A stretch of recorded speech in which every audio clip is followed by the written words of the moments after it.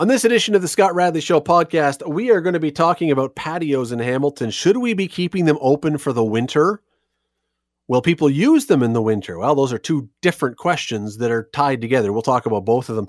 And we're going to be talking about neutral site World Series games. Is this a good idea? We do it in football, but should we be playing World Series games not necessarily at the home of one of the contenders? We'll talk about that too. Stay with us. Today on the Scott Radley Show on 900 CHML. Several months ago, I had my first guest on this show to talk about the city's plans to open patios at local restaurants and some bars and other establishments, hopefully to allow them to stay afloat this summer. Certainly, the restaurant industry was just hammered by COVID when you couldn't go into restaurants anymore. Yeah, they offered takeout and stuff, but it wasn't the same. And so it was a good idea. Let's see if we can figure this out, and let's see if we can create patios and open some seats outside, maybe this will help those people thrive and even just survive, as long as it didn't create other spin-off problems. And I didn't hear of any. Well, now the city is debating whether or not to extend this project into the winter. That guest that I was talking about, who we had on to talk about this some months ago, was Ward 2 Councillor Jason Farr, who joins us again. Jason, thanks for doing this today. Oh, no problem. Good to be live and local with Scott Radley on CHML. And listening to Christmas music. Frosty would melt under some of these Amazon heat lamps I've been researching on this International Online Learning Day. Just prior to coming on, I was looking at the price points, anywhere from $40 to well over $1,000 to put a heat light out there this winter. Yeah, well, first of all, before we get into the debate about this, I do wonder how many people will sit out there. I mean, would you and Mrs. Farr and the kids go and have dinner if it was quite nippy, even if there was a heat lamp? Well, if it's quite nippy, we'd use our discretion. But, I think, we've heard the argument for many years now about, warmer winters. You're not hearing it from Trump. He doesn't believe in the science, but many people do. And the fact remains, we haven't had as much snow. We haven't had as cold temperatures. We certainly hit those cold spells. And I would suggest that no one's going to debate whether or not that would mean brisk business. I think most people would probably shy away, but there's going to be occasions. And, even around zero or a little below, with the right patio and the right heat lamp and obviously the windbreakers and the proper clothing and, the hot toddy or the comfort food, absolutely. I think it'd be pretty good take-up. And if the snow, as I said before, if the snow was gently falling on an otherwise nice night, it could be quite nice. Jason, from your perspective, has the experiment, and I think it's fair to call it an experiment, has the experiment with the patios been a success this summer? Oh, beyond our expectations, for sure. I heard our general manager, Jason Thorne, and I think it was with Bill this morning, the tall fellow that dresses like a Facebook executive. He's the one bringing this report forward on the winter idea in a couple of weeks. And I don't think it's going to be much of a debate because we're leaving it in the hands of the restaurant owners. And there are 160 out there, well beyond, I think, what anybody would have expected. They're all across the city and into the rural areas as well.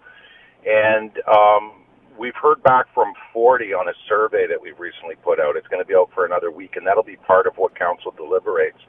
And so many of them, there's about 40 right now that have responded, and I can tell you, I was talking to Jay, we're always spitballing outside the box ideas like we're in a madman boardroom or something, but he's really impressed with the response so far. There's one business he spoke to on Barton Street not long ago that said they would have closed their shop if we hadn't come up with this patio idea, and they're excited about the concept, and they're in between two big buildings in a laneway, a really cool patio. Mosaic is the name of the place in Ward 3. They see a lot of potential for this as well. So I think there's going to be take-up, but so far in the survey, how has it gone? A lot of them are responding very, very favorably to our idea. That was, of course, born out of a conversation with one restaurateur that I had, Jason Cassis, owner of the French, the Aberdeen, and the Diplomat on King William, where we actually have a restaurant district, Scott, as you know. And evolved into a conversation that got on the council floor before even phase 2 opened up and restaurants were able to serve at tables. So it worked out really, better than we could have expected. You're listening to the Scott Radley Show podcast on 900 CHML. Jason, I think you may have already kind of got to this, but if it was successful, and you say it really was, and if the restaurants really seem to like the idea, I'm guessing when they say there's a debate that's looming about this at City Council, I'm not quite sure I understand what there is to debate. It sounds like it's pretty much a foregone conclusion, or should be. You never know. It's council. So, I can give you my firsthand account from, yes, the ward that's seen the most significant take-up, and it's been extremely positive. Will every restaurant of the 160 that have taken us up on this temporary use bylaw want to extend it through the winter? Likely not. But there are some already in our core that are all ready to go. Radius has those $1,000 heat lamps already that we were talking about, and my understanding is they're looking to get more. I'm sure others are making the investment. But, the kinds of things we would debate would be how successful was this. So we'll not only have in our arsenal a survey that's looking early, like it's been very, very positive for business, but we'll also have a very low rate of complaints. That was one of the things we debated initially when we came up with the summer-fall program here. What about, nearby communities who have never had to deal with patio noise before? And it has been very, very good. It hasn't been complaint-free. There's been some isolated incidents. I know of a few. I'm not going to mention where they are. They seem to be working well now with staff in the neighborhoods, and that's important. But, if we're going to debate anything, it's like, do we really want this potential issue from a, noise bylaw issue year-round? And I don't know. I think when you look at how cooperative everyone's been, from the patrons to the restaurant owners, and then you also factor in that we are still dealing with the pandemic, and in all likelihood we will still be dealing with the pandemic right through until next summer, unfortunately.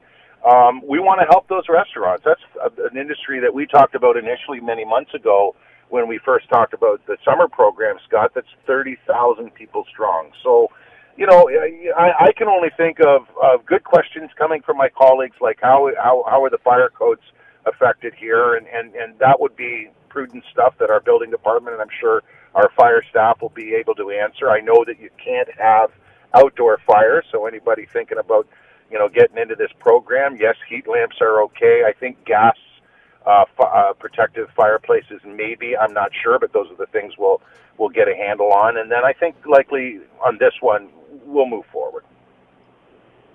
What about the one thing about this that I did wonder about, though, is these are set up on sidewalks and then in some cases into the street. What about snow clearing? Does it become an issue if you've got a patio set up that you cannot clear the sidewalk or clear the street now? Another good question that would be up for debate. And to be completely honest with you, we have three kind of programs here, three approvals from council. We have the existing on-street, as you just referenced, patio program, which wraps up at the end of the patio season, so fairly soon. I think it's about a month from now. We have the temporary use bylaw that permits this use of patios without having to go through an onerous planning process that takes forever and would never be able to implement in time. That ends in, I believe, the end of November, and then the overall program at the end of the year. So all would be factored in, and snow clearing is obviously an issue if a car's parked there or a truck's parked there. It's how you do the snow clearing and how much snow you're dealing with. And, I don't have a fulsome answer for you on that one, but it's something that, of course, we will cover. We'll also have a better handle, I think, on the take-up. How many of those on-street patios want to continue through the winter? Like I mentioned before, when you got a place like, as an example, Mosaic, but others, there's some, I think, on Ottawa Street, there's some in Westdale, where you're protected by buildings on either side. You're in some laneway or alley. You might be more inclined to take up the offer if council chooses to go in that direction, because you have that ability to not only protect from the elements, but not worry about, Mr. Plow going by and leaving a great big icy mess.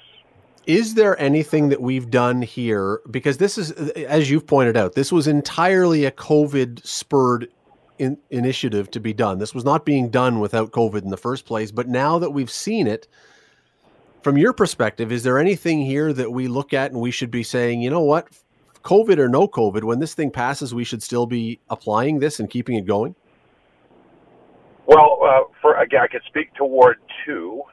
It has been incredible. There has been complaints, but for the most part, everyone has been very, very cooperative. And, you know, there's a few things, I'm sure, more than a few things, that we're learning from this pandemic, how easy it is and efficient it can be working from home, as an example. You know, how families have come together and what we've learned about each other living in close proximity or, you know, as it said, the bubble, or our bubbles. And in this case, you know, we probably over many decades as a council in this and other cities have pondered it, maybe fearful to bring it on the floor, but thinking more like those older European cities that have the piazzas. And in some cases, in the core, you can tell if you've watched my career over the last decade, we've gone in the direction you're talking about. We have the downtown promenade. We started the on-street patio program.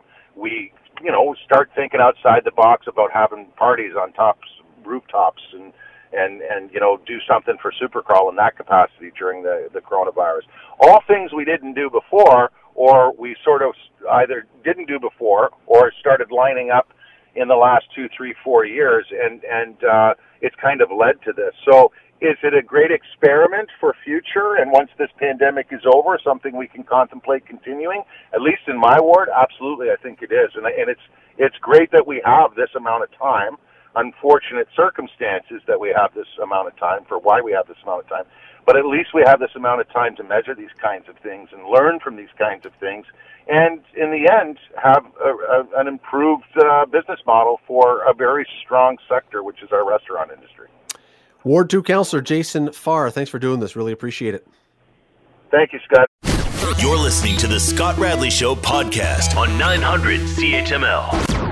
Let me bring in Rick Zamperin of 900 CHML sports and news fame, the king of Hamilton News Radio, because he's on the radio all the time. So that would make him the king. Rick, how are you tonight? I'm fantastic. So I want to get to something else in a second, but before we do that, last time you were on here, we were commenting about the fact that it came up in the conversation that nobody, at least I can't, keep track of the names of NFL stadiums anymore because they seem to change the sponsorships on about every half of a game. They take the sign down and they put up a new one. I mean, there are stadiums, Rick, that probably, and I mean, I won't go to this one right away, but the Buffalo Bills Stadium, which right now is called Bills Stadium, which seems amazing that in the NFL you can't find a sponsor for your stadium. But that thing, how many names has that place had? Well, last year was New Era Field, and New Era, it makes the ball caps, and I believe they're based in Buffalo, but they apparently couldn't come to a contractual agreement this year for whatever reason. But it used to be Ralph Wilson Stadium, the name of the former owners, and I think at one point it was Municipal Stadium, but I think that was a different venue or different stadium. And there was another name in between there before Ralph Wilson, I believe, but I'll have to think about that one. But there's been a bunch. There might have been 3 or 4. and their baseball stadium down there has had 5 or 6 names in Buffalo, and the hockey arena has changed 3 or 4 times. Folks in Buffalo, I don't know how they keep track. Anyway, I'm going to test you and people at home because I would get, I think, 0 of these. Just saying. So anything you do better than 0, you beat me. All you got to do is tell me what city or team, I don't care, either one is fine, who plays in AT&T Stadium. That's an easy one to start with. AT&T Stadium, yeah, that's the Dallas Cowboys. That would be Dallas Cowboys. That's one of the newer ones, so that's an easy one. That's also, I think, is it the biggest or second biggest? That was sort of a softball just to get you warmed up. Yeah. Bank of America Stadium. Bank of America Stadium, is that, it's either Carolina or Baltimore. I'll go Carolina. Correct. Well done. Nice. Empower Field at Mile High. Well, I just gave that one away. If I had just said Empower Field, would you have known it if I said Empower Field? No, I don't think so. Yeah, Mile High gave it away. That's the Denver Broncos. Yeah, that kind of did give it away. Let's pick a couple more here. Lincoln Financial Field. That is the Philadelphia Eagles. All right, very good. Mercedes-Benz Stadium.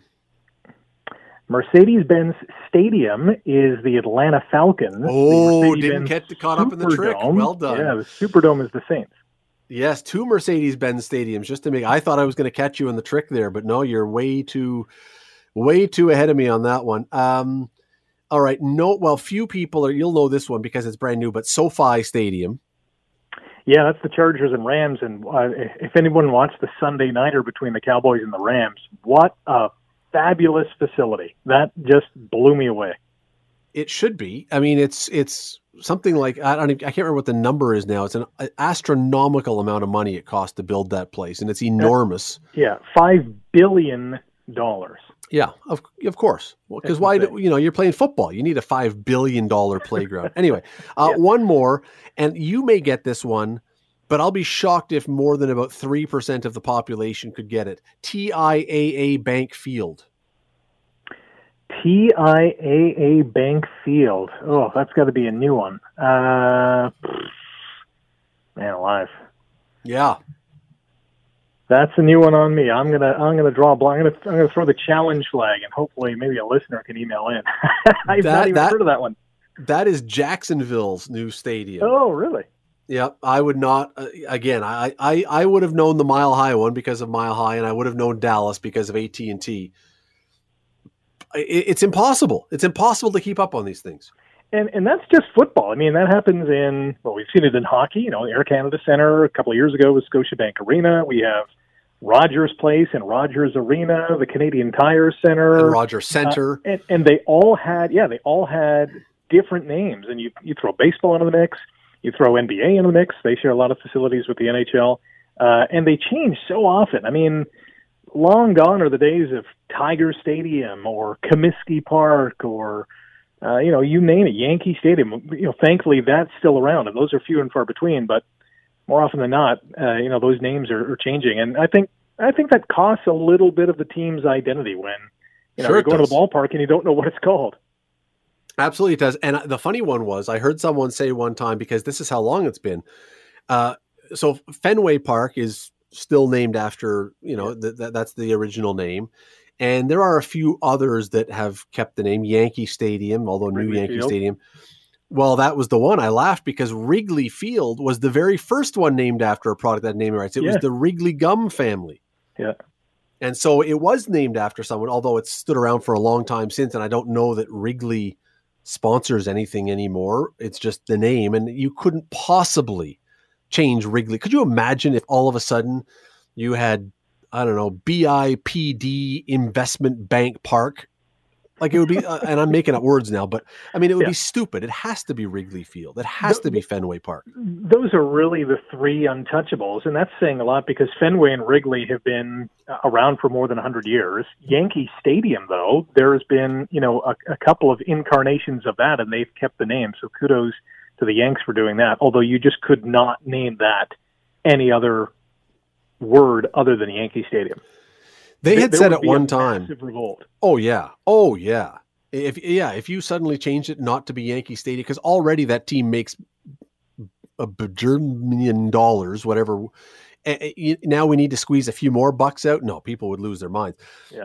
At one time when they built Tim Hortons Field, am I not correct that they were saying that somewhere around or involved with the field they were going to incorporate the name Ira Wynn to keep it alive? And maybe it is, but is it? I don't know if it is officially. I know officially it's Tim Hortons Field, but I don't think it's, Ivor Wynn grounds at Tim Hortons Field. It's not like it's, what's the one in Edmonton? Commonwealth Field at Brick Stadium or whatever the case is. Yeah. It has something to do with Commonwealth and the Brick. And there's another facility the Baltimore Orioles, Oriole Park at Camden Yards. That's the official name. But I don't know if Ira Wynn is actually incorporated in the official name at Tim Hortons Field. It was going to at some point be in there somehow, and now that we're talking about it, I think there was going to be. Remember, they took the. There used to be the field, the Brian Timmins Stadium. Brian Timmis, and that name was going to be made to the new practice field if that thing ever gets built somewhere, which was up further north. Mm-hmm. Brian Timmis was supposed to stick around, but I was positive that Ivor Wynne was supposed to be incorporated, and yet I have no recollection of that happening. So it should, though. I mean, it absolutely should. They should find a way, because they named that stadium after Ivor Wynne. I don't think that just because they changed the stadium that you should then suddenly lose that honor and be forgotten. But that's just me. Yeah, no, it's pretty sad when, you know, some of the builders of this community from a sports perspective and even beyond that, you know, get forgotten because the corporate entities, and you know, I'm not slagging those, but those historic legacy names should never be erased from our memory banks. You could have even changed one of the street names. I don't know if everybody would have been thrilled about it, but even one of the ones around, just make it Ivor Wynne Street, Ivor Wynne Road, and then you've solved your problem in a sense. But well, they did it with Bernie Filoni Way. I mean, no one calls it Bernie Filoni Way, but the sign is there. The acknowledgement has been made. I think, they should do that with Ivor Wynne. Well, and Pat Quinn Way is still Glennie Avenue, but it's a sort of semi-official. Well, it's officially, but no one, again, if you wrote a letter and sent it to 15 Pat Quinn Street, I don't know if it gets there. You got to send it to Glennie Ave, but it's still. Rick, we got a few minutes here. The Major League Baseball and their players union came to an agreement, which is a miracle into itself. I mean, they never agree on anything. It is, yeah. But they have decided that they've figured out how they're going to do the bubble for the playoffs. And a couple things out of this story that I find really interesting. I want to talk to you about the World Series situation in a second, but first, the one team and city right now in baseball that pretty much everyone else in baseball hates, who thinks they got away with cheating their way to a World Series, who thinks they got away with no punishment for doing that, looks like it's going to be one of the cities that is awarded one of the bubbles to bring people into. Like, can baseball possibly do anything else to drive the rest of baseball crazy by rewarding Houston with stuff? Yeah, I'm not sure where their headspace was at, because if they were looking for an indoor and outdoor facility that they could use, there's, numerous ones that they could have gone with. Arizona, Seattle, pick a number of MLB stadiums that are both indoor and outdoor because of their retractable roofs, and they could have picked any of those. Why Houston continues to be at the top of the list is beyond me. And, even when, you look at both the ALCS and the World Series, NLCS and the World Series homes or host cities, they don't have retractable roofs. They're in great communities where the weather is awesome in Texas and Southern California, but still, Houston was a head scratcher for me. I thought they would have gone with another route just to not publicly penalize the Astros, but not publicly reward them either. Yeah, and looking at it now, the optics are really bad. Yeah, I don't get it. It's like baseball is saying, I know all of you hate Houston now, and I know you think we didn't treat them well. Well, let me show you. We're really going to give them a treat now and stick it to you, because now they could potentially have home field advantage. Yeah, they could. The other aspect that you can look at is, and this would be really sideways, is, hey, Houston fans, you have to watch, the Yankees and, Minnesota play, one of the ALDS games or one of the NLDS games in Houston. So I don't know. It really doesn't make any sense to me, because Houston would be playing in that game. But at the end of the day, they're still getting rewarded as a franchise to host, one of these key marquee playoff matchups that are going to be on TV and millions of people are going to watch. And even if it's not the franchise, the city, it doesn't make any sense. Okay, so the World Series, this is interesting. I mean, it's out of necessity rather than out of some great plan, but they are doing it like the NHL, like the NBA, where they're having a bubble, and it's going to be likely a neutral site thing, unless Texas figures it out all of a sudden in a miraculous way and gets into the World Series. The World Series is going to be played in Texas, no matter at the Rangers Stadium, no matter who's in it. And I got thinking, and I know you were thinking about this earlier today as well. The NFL does this. The CFL does this with their championships. What about the idea of having the World Series as a neutral site, preordained location every year? What about that thought? Well, I know it's certainly out of necessity this year because of COVID, and I know they want, come playoff time, to have families with, the players. So, it's a good thought. and hopefully it works. But having a neutral site in baseball or hockey or even basketball, it works perfectly in the NFL. It works perfectly in the CFL. And I think it works perfectly in those two leagues because, come Super Bowl time and come Grey Cup time, weather is a factor. And not every stadium is either retractable or a dome stadium. So if you had a neutral site game in Buffalo for the Super Bowl, now we're talking early February, that's not going to be a pleasant experience unless Buffalo, suddenly builds a retractable roof, aka just like Minnesota has, and they're going to be hosting, a Super Bowl. In baseball, I don't know if it would work because now you're talking about a potentially 7-game series, and let's just say for argument's sake, it's the Blue Jays versus the Dodgers in the World Series, but the neutral site World Series best of 7 is going to be in Atlanta. Now you're really, I think, penalizing fans in those two cities, both LA and Toronto, for not, experiencing a World Series matchup in their city. They could do so by hosting a World Series game, but it's not the same when your team is not in it. So, yeah, I don't think MLB or the NHL or the NBA are any closer to going to this neutral site route. It would be interesting to see it, over a 5 or 10 year span to see how it develops. But from a fan perspective, especially of the two teams that are in the final, you kind of lose something. I was at a World Series game in each of the 2 years that the Jays won. We were at the game in the last row, just below the hotel windows, when Devon White made the catch against the fence and got the triple play that wasn't. I couldn't even see him catch the ball. We just saw the fence rattle. Yeah. And we were at the game that Robbie Alomar got, I think he got caught stealing third to end the game in the other one to Philadelphia. Anyway, it was, other than the game that I was at with the Bautista home run, the most electric, amazing environment.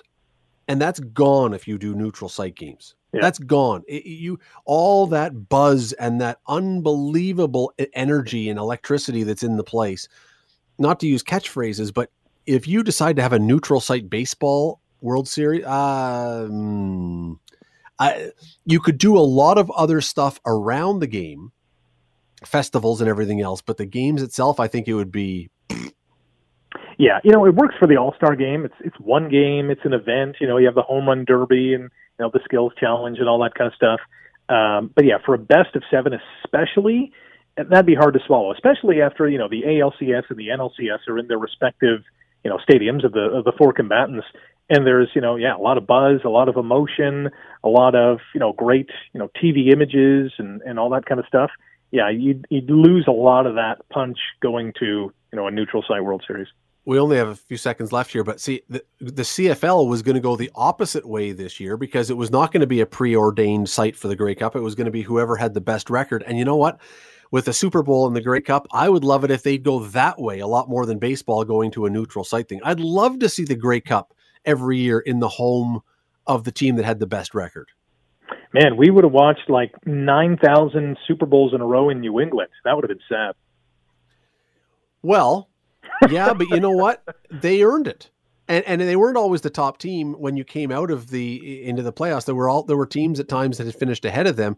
I just think the what you bring to the environment when you can have a home team, a legitimate home team, it's something there's no value you can put on it. It brings that much extra to the experience. Yeah. Anyway. Agreed. Let's hope that nobody in baseball gets any stupid ideas out of this one, because heaven knows baseball finds some stupid things to do at times. Hopefully this is not one of them. Rick Zamperin, appreciate you stepping in today. Thanks for taking some time. You got it. Anytime.